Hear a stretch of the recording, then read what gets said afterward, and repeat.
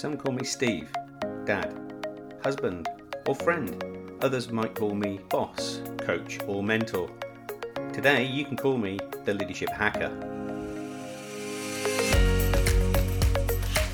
Thanks for listening in. I really appreciate it. My job as the Leadership Hacker is to hack into the minds, experiences, habits, and learning of great leaders, C-suite executives, authors, and development experts so that I can assist you developing your understanding and awareness of leadership.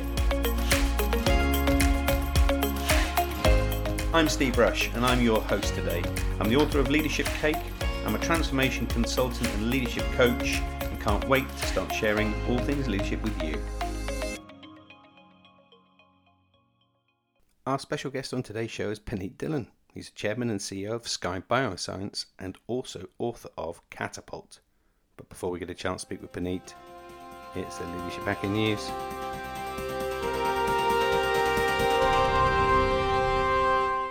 It's easy to get caught up in the great resignation craze of quitting. It's human nature that makes us see where millions of people are doing something, we follow along with that herd mentality that is millions of years old. And it's quite understandable after almost 2 years of enduring a pandemic and seeing loved ones get sick and pass away. It changes our outlook on life. And that realisation that life is actually quite short. We're all going to go through a collective thinking of what we should do with the rest of our lives. Finding a new job with purpose, meaning and more money is alluring, especially when you're stuck in a going nowhere role with a boss who micromanages your every move. Here's the leadership hack. Before you follow the crowd and make the big leap of going after a new shiny job, take the time to think deeply about why you're doing this in the first place. There's an overwhelming narrative when it comes to searching for a new job, and it's deep within you. The default is it's usually your boss, and often is, by the way. And you often will be giving yourself some internal dialogue that sounds like it's their fault. You've got to move on, you've got to get away. Sometimes this is the case, but actually, it could be you. It's really convenient to blame everyone else. But there may be other issues involved as well. So consider this. If you're just running away from a problem, when you secure a new role, will the problem repeat itself? Will you be happy? Will you still feel dissatisfied? Most of us are too self-critical. We dwell with our shortcomings are. Our inner coach gives us negative thoughts that play around in our heads. And while we're all grown-up adults, we still carry around the burden of past trauma, failures, insecurities, and, if we're fortunate enough, learnings. There is the desperate hope that by quitting we'll magically become a new and different person, and with a new job everything will fall neatly into place. The new environment will be our cure and make us happy. So while it may be an answer, it may not be.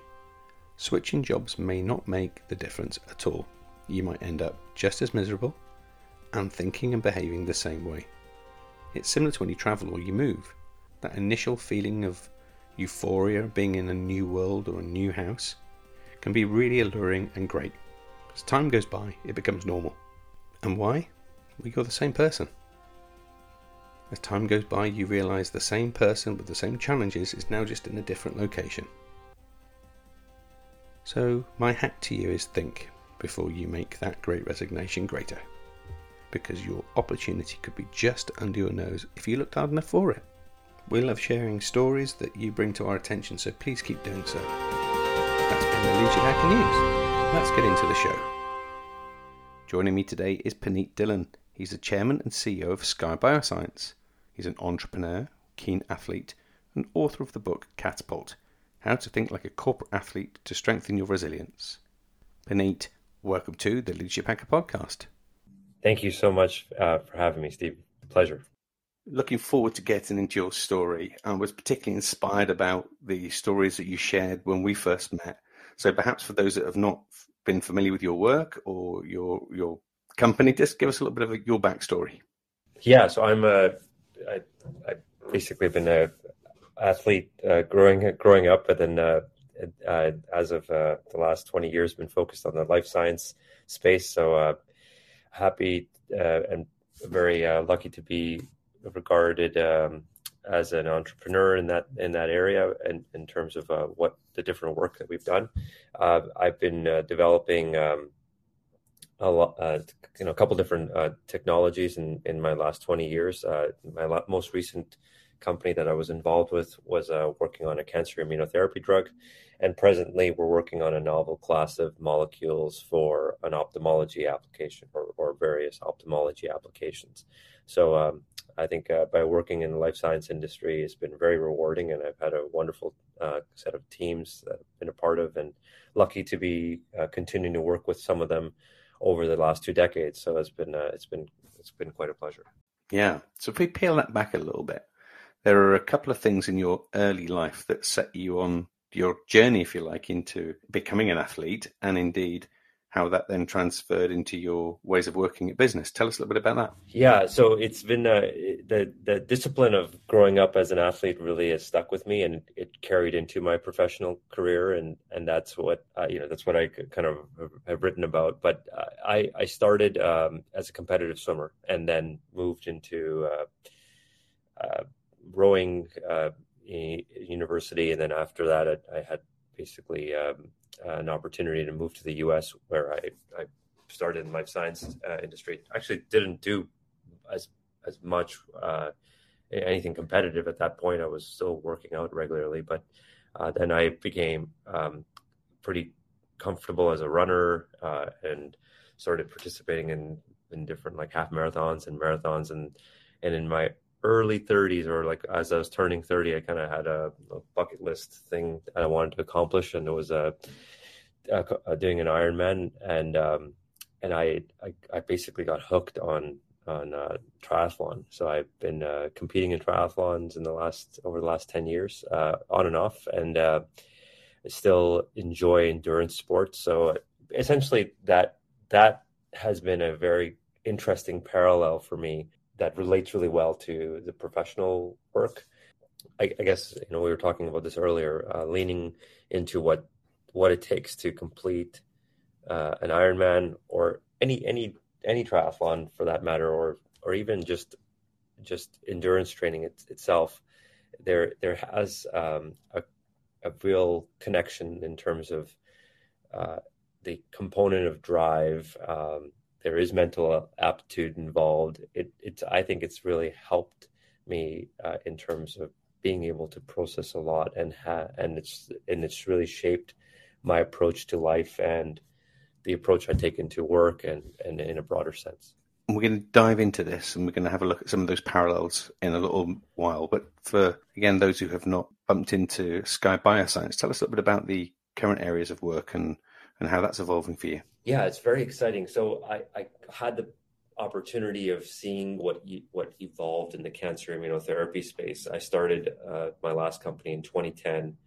Well, actually, it was formed in 2011, but kind of the business plan was being written in 2010. And when we began that company, there was only one kind of new drug launched in the current era of cancer immunotherapy. So over the last decade, really saw what has transpired in terms of anyone that is diagnosed with cancer. They have a lot more options. There's a lot of success in terms of these immunotherapies being highly personalized to have that response that patients are looking for. In the current company I'm working in, it's an earlier stage, but it's similarly tackling a very interesting opportunity where the endocannabinoid system, which is a network of receptors, is linked to a whole range of different diseases, from kind of neurological disorders to central nervous system disorders, and then there's also this link to the ophthalmology applications. So we've tried to kind of narrow in the field here and see if we can change the biology in the eye by utilizing this unique mechanism that's at play with these different receptors. And we're developing our initial drug for glaucoma, and what we've been able to demonstrate to date is that it's showing a really good activity biologically, and we're about to start our first clinical trial. So this now is about recapitulating the data that we've seen to date in animals, in humans, and we're quite excited about that. That I think for the entire industry in terms of the area that we're in, really lays the bedrock for a lot more opportunity in terms of utilizing this side of human biology. It's such a fascinating subject. As you're talking it through, I can see that actually what you're doing is really groundbreaking. It's fundamentally shifting the outcomes that people can expect to receive, right? Absolutely, and that's the fascinating thing about life sciences. I mean, there's one frustrating side of it that it takes long time. It takes a long time to develop drugs, and there's quite a process. It's not like you come up with an application, and all of a sudden it's utilized. Technology companies are notorious for being able to demonstrate kind of proof of concept to something you're holding in your hand relatively quickly. In life sciences, there's definitely a longer lead time. However, there's certain science that's underway today that is truly groundbreaking and necessary. Unfortunately, what's happening in ophthalmology applications, patients develop tolerance to some of the existing drugs. They become ineffective. So there is a need for having disease management or change to be available for these patients, or options to be available for these patients. So this is what I think we can accomplish with the technology that we're developing right now. And then on the business side of the equation, it's also exciting because big pharma, who will ultimately be where we will try to exit the last company I was involved with. We had an opportunity to partner with Merck. Similarly, big pharma has the need to have new intellectual property and new drugs. So, as a serial entrepreneur in such a really niche area of business, how do you just keep innovating? Where do these ideas come from? So there's a huge amount of patience from the teams that we're working with. I think the ideas are always there. There's so much inspiration around us, right? That's what I love about in my particular case. I feel like I have this very good creative bug about me, but then it's also balancing that with the reality check. You have the important people around you that can make it pragmatic in terms of the way that things can be developed. So in life sciences, there's no shortage, I think, of similar types of creativity and opportunities that we can explore. It's just trying to be pragmatic about the resources in order to deploy it. So now what's interesting I've been in the industry now for 20 years. I actually started on the healthcare fund side. So I worked at a venture capital fund and then moved into the operational side and been in operational roles for the last 20 years. But the great thing we're seeing today, I mean, compared to 10 years ago even, is the intersection of these different industries now. And I even touch on this in Catapult, where my last chapter is called like Mavericks, and it's really a call to action that there's very important themes that are still underway today, macro level. You can take that and apply that in any industry. I see intersections between AI and life science happening right in front of us in terms of opportunities we're looking at. We see opportunities of deep learning, being applied on being able to rapidly scale up drugs. You look at what happened with the COVID-19 vaccines, that they were able to sequence the virus and then come up with several solutions and rapidly move them through development. And you saw entire industries kind of come together in order to make it happen, from the manufacturing that's necessary to the science, to the scale up, to the distribution. Everyone was talking about taking 5 years before you can get a vaccine, and we saw it unfold in front of us within a year. That's quite impressive. I would imagine that also gives you the permission as an organization to think that you can scale quicker than you maybe have done in the past. So having had that experience around you, it unlocks different thinking as well, doesn't it? Absolutely, yeah. So, I benefited from coming from the corporate finance side, and it's a very regulated industry, life sciences. But understanding operations, understanding kind of the governance side, and then these international components, business building, licensing. There's so many moving parts. So I've really enjoyed, as much as there's a component of life sciences that sometimes sounds like it's like, oh, it's moves like molasses. You're actually running super fast, and it doesn't it may not always seem fast on the outside looking in, but inside it's been amazing to see that growth. And there's always an inflection required in early stage companies, early stage industries, and we're in that right now. I'm working in an area that is truly a kind of novel area. There's not many companies in this space. There's a limited amount of data, but there's an impressive set of data as well. And there's been a few companies that have already proven how this is an effective development space. So I expect there to be, like any industry, like there's going to be literally a hockey stick style growth that happens eventually once you prove that efficacy. Yeah, fascinating stuff. I will watch with absolute closeness. Thank you. You read the book Catapult, which really you talk around as that parallels earlier from your training and resilience as an athlete and the application at work. What was the moment that you thought, right, I've got something here that I could share with others. I'm going to write it down.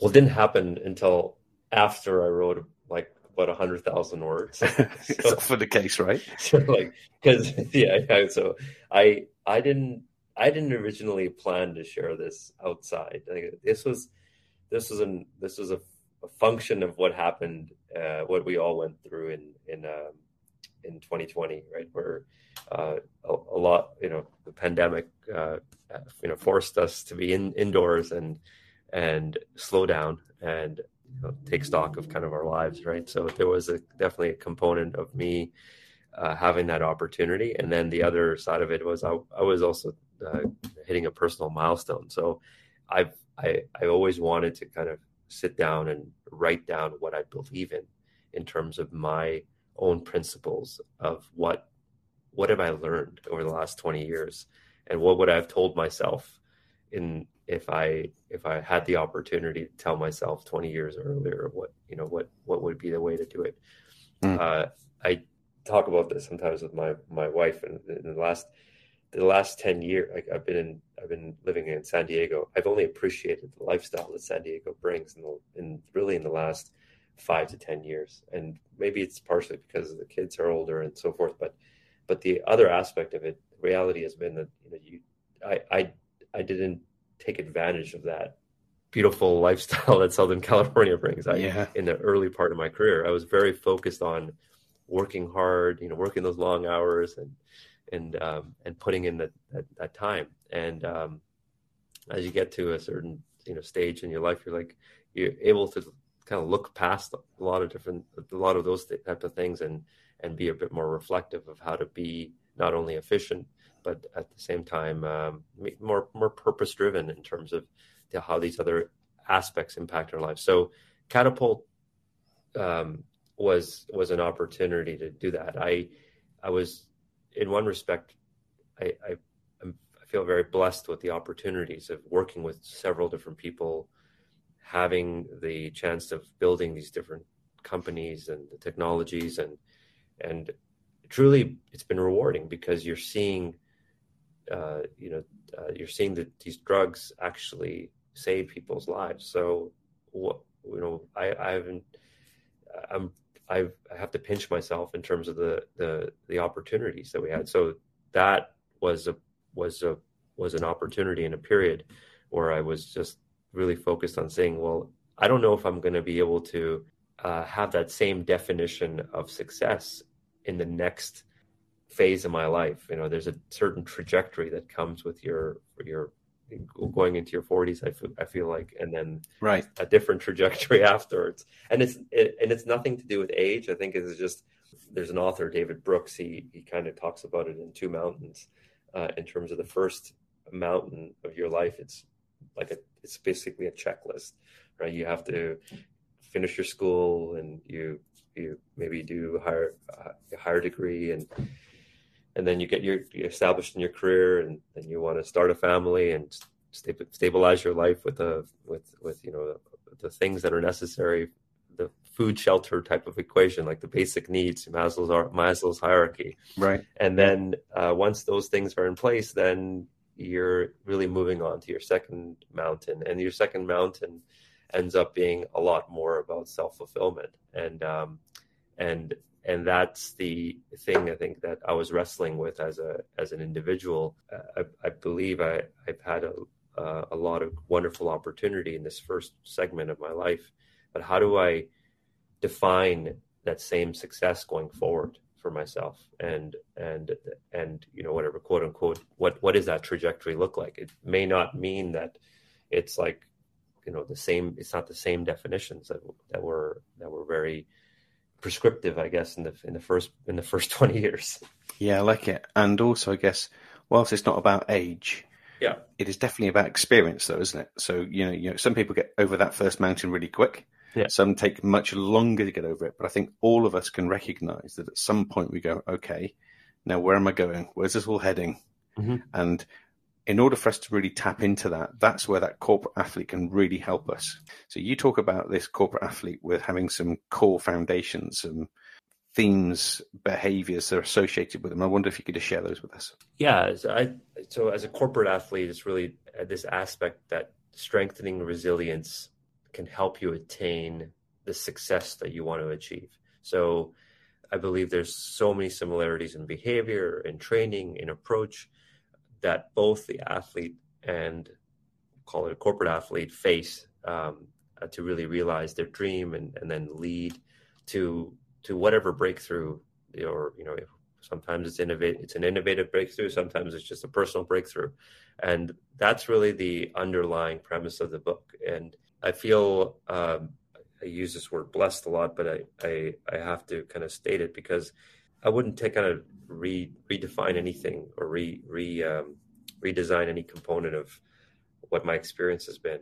In growing up, I was raised in India. I grew up in East Vancouver in Canada, and then had an opportunity to move to the U.S. to work in a career, and had the opportunity to also work with companies that not only were incredibly successful, but they also had their own challenges along the way. Probably been at the brink of like insolvency, working in startups half a dozen times in my career, which is interesting in itself. So all of those things, all of those aspects, I think have a definition of resilience. So I believe that I'm kind of wired to like to go through the hard stuff in order to experience the positives and the benefits out of it. It's I don't know how often your wife's making you train with her for the Ironman, but when you go about training, like let's just take a bike session, you usually want to work that hill and do what's required to get up a steep mountain climb or whatever, and then the reward is usually coming down it fast, or just it's the fun part of the session. And I enjoy that climb because I like enjoying the satisfaction of the feeling on the other side of it. That's interesting. And a lot of people just don't take enough stock or notice of that important part of that climb. Yeah. In anything. So by the way, she absolutely loves climbing hills, but I absolutely hate it, and we have different perspectives of it. So she gets this real rush of and we all hate it. Yeah, she gets this rush of energy that gets her up there. I do Yeah. the opposite. I have the rush of energy of I've got to hold it in and get to the top of the climb, and then boy, I really can fly down the hill the other side. Yeah. And therefore, mindset has got a massive part to play in this too, hasn't it? 100%. And Because people will come from it from different perspectives. yeah, and that's the thing. So I whenever anybody gives me a challenge, I'm just like I'm in the happy place. Like that is something that is just I've lucked out in terms of being able to really take advantage of seeing these difficult situations and having a half glass half empty type of attitude about anything. So it's not always pretty, but I do really well in that situation. And partially what I do well in is visualizing what that outcome looks like on the other end. Right. So it's that translation of I already am picturing what the success looks like at the other end of that. And I try to kind of recapitulate that to the best of my ability on the completion. So yeah, this book was about encapsulating a lot of that. And I believe as an athletes, they go through a lot of that. They go through visualization techniques. They go through a lot of rigorous training. They go through a lot of pain in order to reap the rewards and have the discipline then to compete at the world stage. So I haven't had the same level of success being able to compete at the world stage, but I've also benefited from training at a pretty elite level throughout my career. So I've tried to apply those things into day to day in terms of even working with my team. So if you think of the component parts of being a corporate athlete, you've got things like mental aptitude, holding yourself accountable to the things you commit to, making sure that you've got a real strong regime of training that is not just regular training, but it's endurance, which means it gets stronger and deeper. And then, of course, you have this focus drive element that you call out in your book. Of those kind of four themes, is there one that's more important than the other, or do you think they're all interrelated? I believe they're all interrelated, and each one of them stands, capable of being on its own.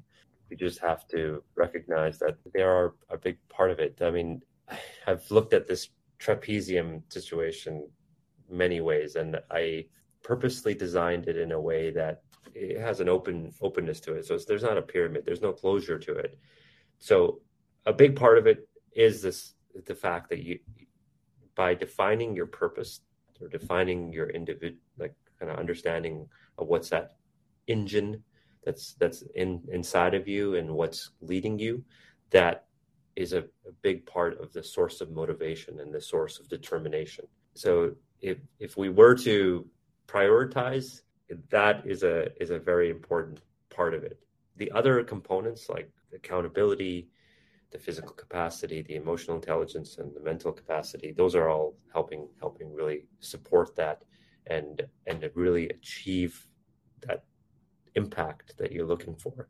I think one thing, if I was, now that this book has had a bit of time to breathe, I've been even kind of reflecting on it further, is my message coming across too harsh in terms of does everyone have to make some sort of significant impact or dent on the planet? I don't think that has to be the case. It has to be kind of your own personal definition of what that dent is. So sometimes people get lost in trying to make a connection with whatever their purpose has to be something that's too lofty or not communicating enough to themselves in terms of what is maybe right in front of them. I really am challenging people to go and spend the time to understand your purpose and define what that means for yourself, and don't try to compare yourself to Oprah Winfrey's purpose or whoever else. There's everyone has a different definition of that. And in order to help you achieve that second mountain, that it's the underlying, these underlying components. I wonder how many people who don't end up feeling like they've had this impact on life get stuck because they perceive the journey to be too big. The second mountain is too big, rather than actually looking at themselves internally versus looking at external events happening around them. Yeah, absolutely. That's why I think it's a really important question you asked about what of these things are most important, because everyone has to take a very holistic approach, and that's why this joy component that's emphasized in this book is a very another important lens to that equation. So it's this proverbial balance in life doesn't exist for anyone. You have most often we're working towards our professional goals, and we're working towards our personal goals, and we're working towards our individual goals. So finding joy in work, in yourself, and in life is part of the necessary thing that helps you continue to have that nuclear engine inside of you as well, that keeps spinning, so that you have that source of motivation. Joy is 100% linked, I believe, to giving somebody that intrinsic motivation to actually do what they ultimately want to do. I like that. There's so many people you bump into who hate getting up in the morning, going to work. Yeah. They go around in these routines, they get stuck almost. And it's because they can't find joy. Because joy emotionally unlocks everything else, right? Yeah, and I hate like when people get stuck trying to define what other people's routines and their own other people's definitions are for themselves. Like, this is why, like, I guess this the health industry does this really well, where they, everyone's always hawking the next plan and whatever, the next diet regime or or workout regime or whatever. So people try to implement their model onto someone else. And I tried to avoid this in this book. It's like I was trying to be very clear that these are my principles that I believe that help. And what it is it's giving you a framework, but please spend the time to identify your own set of principles that work for you, and that this takes time and effort. People, how often are people sitting down and writing down what their principles are? So but the point that you raise is really important. Like, that we don't have to follow anyone else's routine. If it brings you joy to wake up at 9 o'clock and start your day with a croissant, rather than starting your day with a 30-minute run, then I don't see anything wrong with that. It's just like, it's really, you got to really navigate for yourself what it means to get to wherever you're going in terms of your motivation. Of course, underlying that, there are still things like you have to take good care of your health, and you have to take good care of your mental health, and be continuing to be accountable to yourself to be a high performer. But the definition of high performance is different for everyone, and it doesn't need to be like what first images that come to mind when we say the words high performing. I think that's what's unfortunately gets very frustrating for people, and then people lose that joy and that energy that is pretty intrinsic in everyone. Yes, 100%. And for anybody listening to this now who are thinking, I can never run an Ironman, or I could never perform in an Ironman, or run a marathon, or take up a new sport, that is absolutely just a mindset. Now, respectfully, there are also some physical things that might be going on around them, but it doesn't have to equally be an Ironman. It could just be a personal best in something. It could be starting something new. It could be leading a different team, getting different results. So it's absolutely about personalizing some of those principles and behaviors, isn't it? Absolutely, 100%. So this is why I think that philosophy of that mindset is where we all need to continue to focus on. I'm very happy that like my 9-year-old, you can talk to her any day, and she'll always quote somewhere along the line about having a growth mindset. And I don't know where she picked it up. Obviously, she's got some strong influences around her, but it reminds me to always also have that growth mindset, because Does, yeah. it's like it's just yeah. So it's you're right. Like we sometimes get caught up with all of the other noise in our lives, and we forget the simple things like that. And it's sometimes just starting something different. Maybe try your routine different, or work with your team differently. So our folks listening to this will be familiar that this is where we start to hack into your leadership brain. Start to get all of those experiences and shortlist them into your top 3 leadership hacks. What would they be? My top 3 leadership hacks. Okay, well, I definitely use lists. I talk about that. So that is a big part of my daily routine is a checklist. So I'm a big list person. I use a top 3. I use a longer list of 10 things, but every day there's 3 things that have to get done, and it's regarded as the top 3. Otherwise, I do use lists often. Number 2 has been really about being myself. I find that that's a constant reminder in terms of everyone that you're around, is just to be yourself, and that's a big part of the first part of this book is called True Accountability, and I've kind of try to define a formula around that. And the third has been try to enjoy Friday nights. Like that's been a big part of I don't like, as long as I can think. I try to have a lime margarita or something like that, or just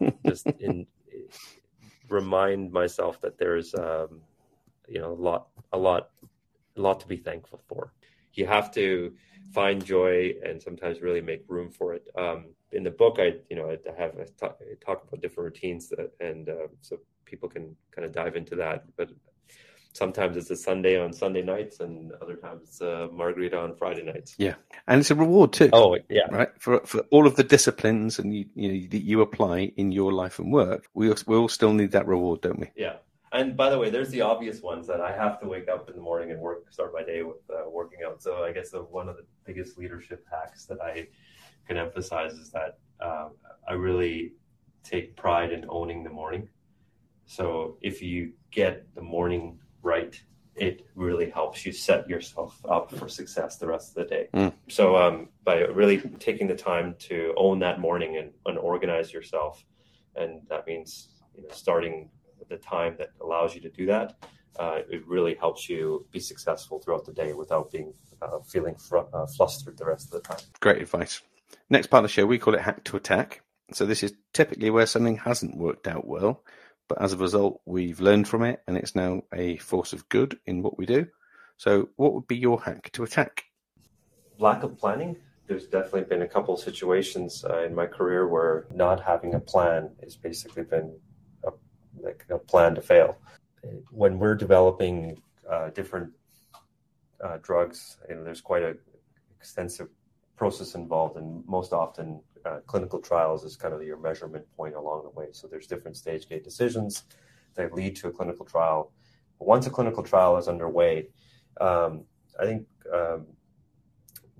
many people get kind of caught up, or different companies get caught up with just getting to that inflection point and not properly planning for the success of ensuring that the trial can go smoothly. Sometimes that's linked to enrollment, and sometimes it's linked to the appropriate resources. And I've been through a situation where both of those were not properly not properly sought after in terms of the resources and the bandwidth that was required in order for us to really succeed in the time that was given. So what it ended up leading to was over budget, not being able to complete the trial in the amount of time that we've had allocated, and we didn't get to our end goal in time. A very basic example, but it's a very important one in our industry, because I think sometimes entrepreneurs or just teams can get caught up with just feeling like, okay, we just got to get there, and once we start that, it'll happen. But it's not anything like that. You're always having to think way past that. And then I talk about this about thinking past the finish line. Mm-hmm. This is a very important takeaway for this, is that in anything that you're doing, you're sometimes your mind is only set on achieving that goal that you had set, and it could be lofty or important or whatever it is, but it's most often getting to that is usually not the problem. It's actually following through and finishing whatever is required after that. And so thinking past the finish line is a critical one. And in my case, in that clinical trial, we ended up getting to the end result, but it wasn't pretty in terms of getting there. We almost ran out of money as a company. It took too long. The number of patients that we had to enroll in the study had to get larger, and then we had to go to more sites around the world.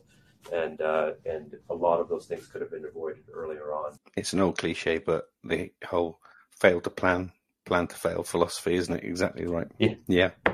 So last part of the show, we get to give you a chance to do some time travel, bump back into yourself at 21 and give yourself some advice. What would it be?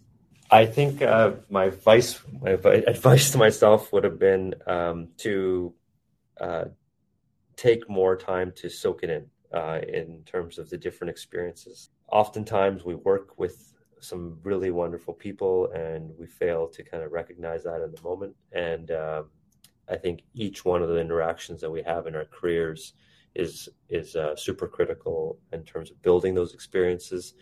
So just enjoying those moments and treating every single interaction. Sometimes it's with your boss, sometimes it's with your team, as great opportunities for learning. That would be my big takeaway. And part of that, I wish I spent a bit more time writing about those experiences. Sometimes like you're so in the midst of doing these transactions, like I've pulled all-nighters and done these complex deals, raising capital for companies and licensing deals, and we're talking like mega million deals. And I wish that I had taken the time to kind of journal around some of those experiences, because another couple of books written. Well, it's not about that, but just in terms of appreciating like what you get out of those things. Exactly. Like sometimes you're dealing with all of these complex, legal terms and all of these things that are great learning experiences, but it's all in our head now. Like I can recall it vividly in terms of the pain points that we've experienced in those things. But I just wish that I'd taken more time to really appreciate those moments, because they went very rapidly. And that is thinking past the finish line, right? Yeah. Great. What I've learned from my bosses is a responsibility that I expect like my team to be able to share with their teams and so forth. So I think it's a cycle that continues to evolve, but it's an important one because that's how innovation happens. It certainly does. So for folks listening to this who'd like to get a copy of Catapult, would love to learn more about you, the work that Sky Bioscience are doing, where's the best place for us to send them? Yeah, you can send them to my website, and it's punitdhillon.com. And there are several tabs on the website that can lead you to the book, as well as contacting me if you have any questions. I would be happy to respond. Brilliant. And we'll make sure they're in the show notes as well. Thank you so much, Steve. So thanks for ever so much for being on the show, Punit, and thank you for sharing some stories. And we very much look forward to having you a part of our network. Thank you so much, Steve. I genuinely want to say a heartfelt thanks for taking time out of your day to listen in too. We do this in the service of helping others and spreading the word of leadership. Without you listening in, there would be no show. So please subscribe now if you haven't done so already. Share this podcast with your communities and network and help us develop a community and a tribe of leadership hackers. And finally, if you'd like me to work with your senior team, your leadership community, keynote an event, or you would like to sponsor an episode, please connect with us via our social media. And you can do that by following and liking our pages on Twitter and Facebook. Our handle there is @LeadershipHacker. Instagram, you can find us there at @the_leadership_hacker, and at YouTube, we're just Leadership Hacker. So that's me signing off. I'm Steve Rush, and I've been the Leadership Hacker.